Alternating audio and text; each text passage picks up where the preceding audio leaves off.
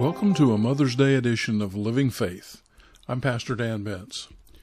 You know, there's little doubt or debate that Mother's Day has a special place in most everyone's calendar. You may be like me and have come to see this day as a celebration of the mother of your children and the mothers of your grandchildren, because my own mother is no longer with us. But even if that's the case for you, it's likely that her influence continues to be felt, and it's with joy that you can celebrate and remember her place in your life. Celebrating Mother's Day seems to always take me back to that well-known passage from Proverbs 31 that describes a virtuous woman.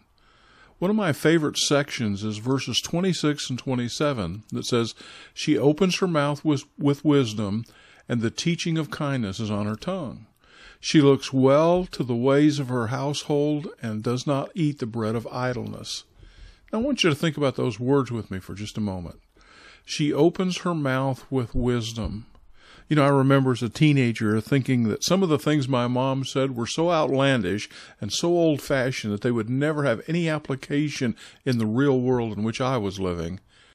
It took my own life experience to discover that her words were not only nurturing and instructive, but they were also true and applicable to my life.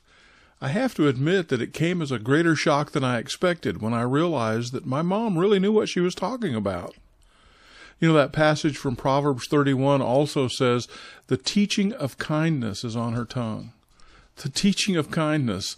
Now, that's a lesson we could all benefit from learning. Remember as a kid when you were taught the golden rule about doing for others as you'd have them do for us? Well, living with kindness really takes that to the next level, doesn't it? Not only do we want to do good for others, the motivation isn't simply because we're hoping they'll do the same for us. We really want to see kindness, goodness, and generosity. The people of God are called to display those things, and I know for me, the foundation for that desire came from what I saw my mother display in her words and with her life. These verses also mentioned that she looks well on the ways of her household and does not eat the bread of idleness. You know, of all the blessings that I receive from my mom, this might be the one that stands out the most clearly to me. She seemed always to be busy, caring for me and my brothers, tending to the needs of our home. But also, I remember as a teenager when she decided to go back to college and finish her degree. She did it all at night, after working all day in her job, and then still caring for her many responsibilities at home. There were times that we did homework together, and many more times that I knew that she was still studying long after I'd gone to sleep. And I remember how proud we were of her when she graduated with an advanced degree and began teaching at our local community college. Idle was never part of the vocabulary we would use to describe her. You know, I'm sure you all have some special memories of your mother and what she means or meant to you.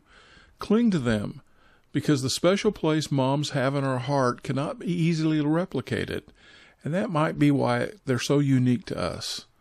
Loving, compassionate, endearing, kind, strong, extraordinary, intuitive, caring, and fiercely protected when they need to be, those all might be ways to describe a mother.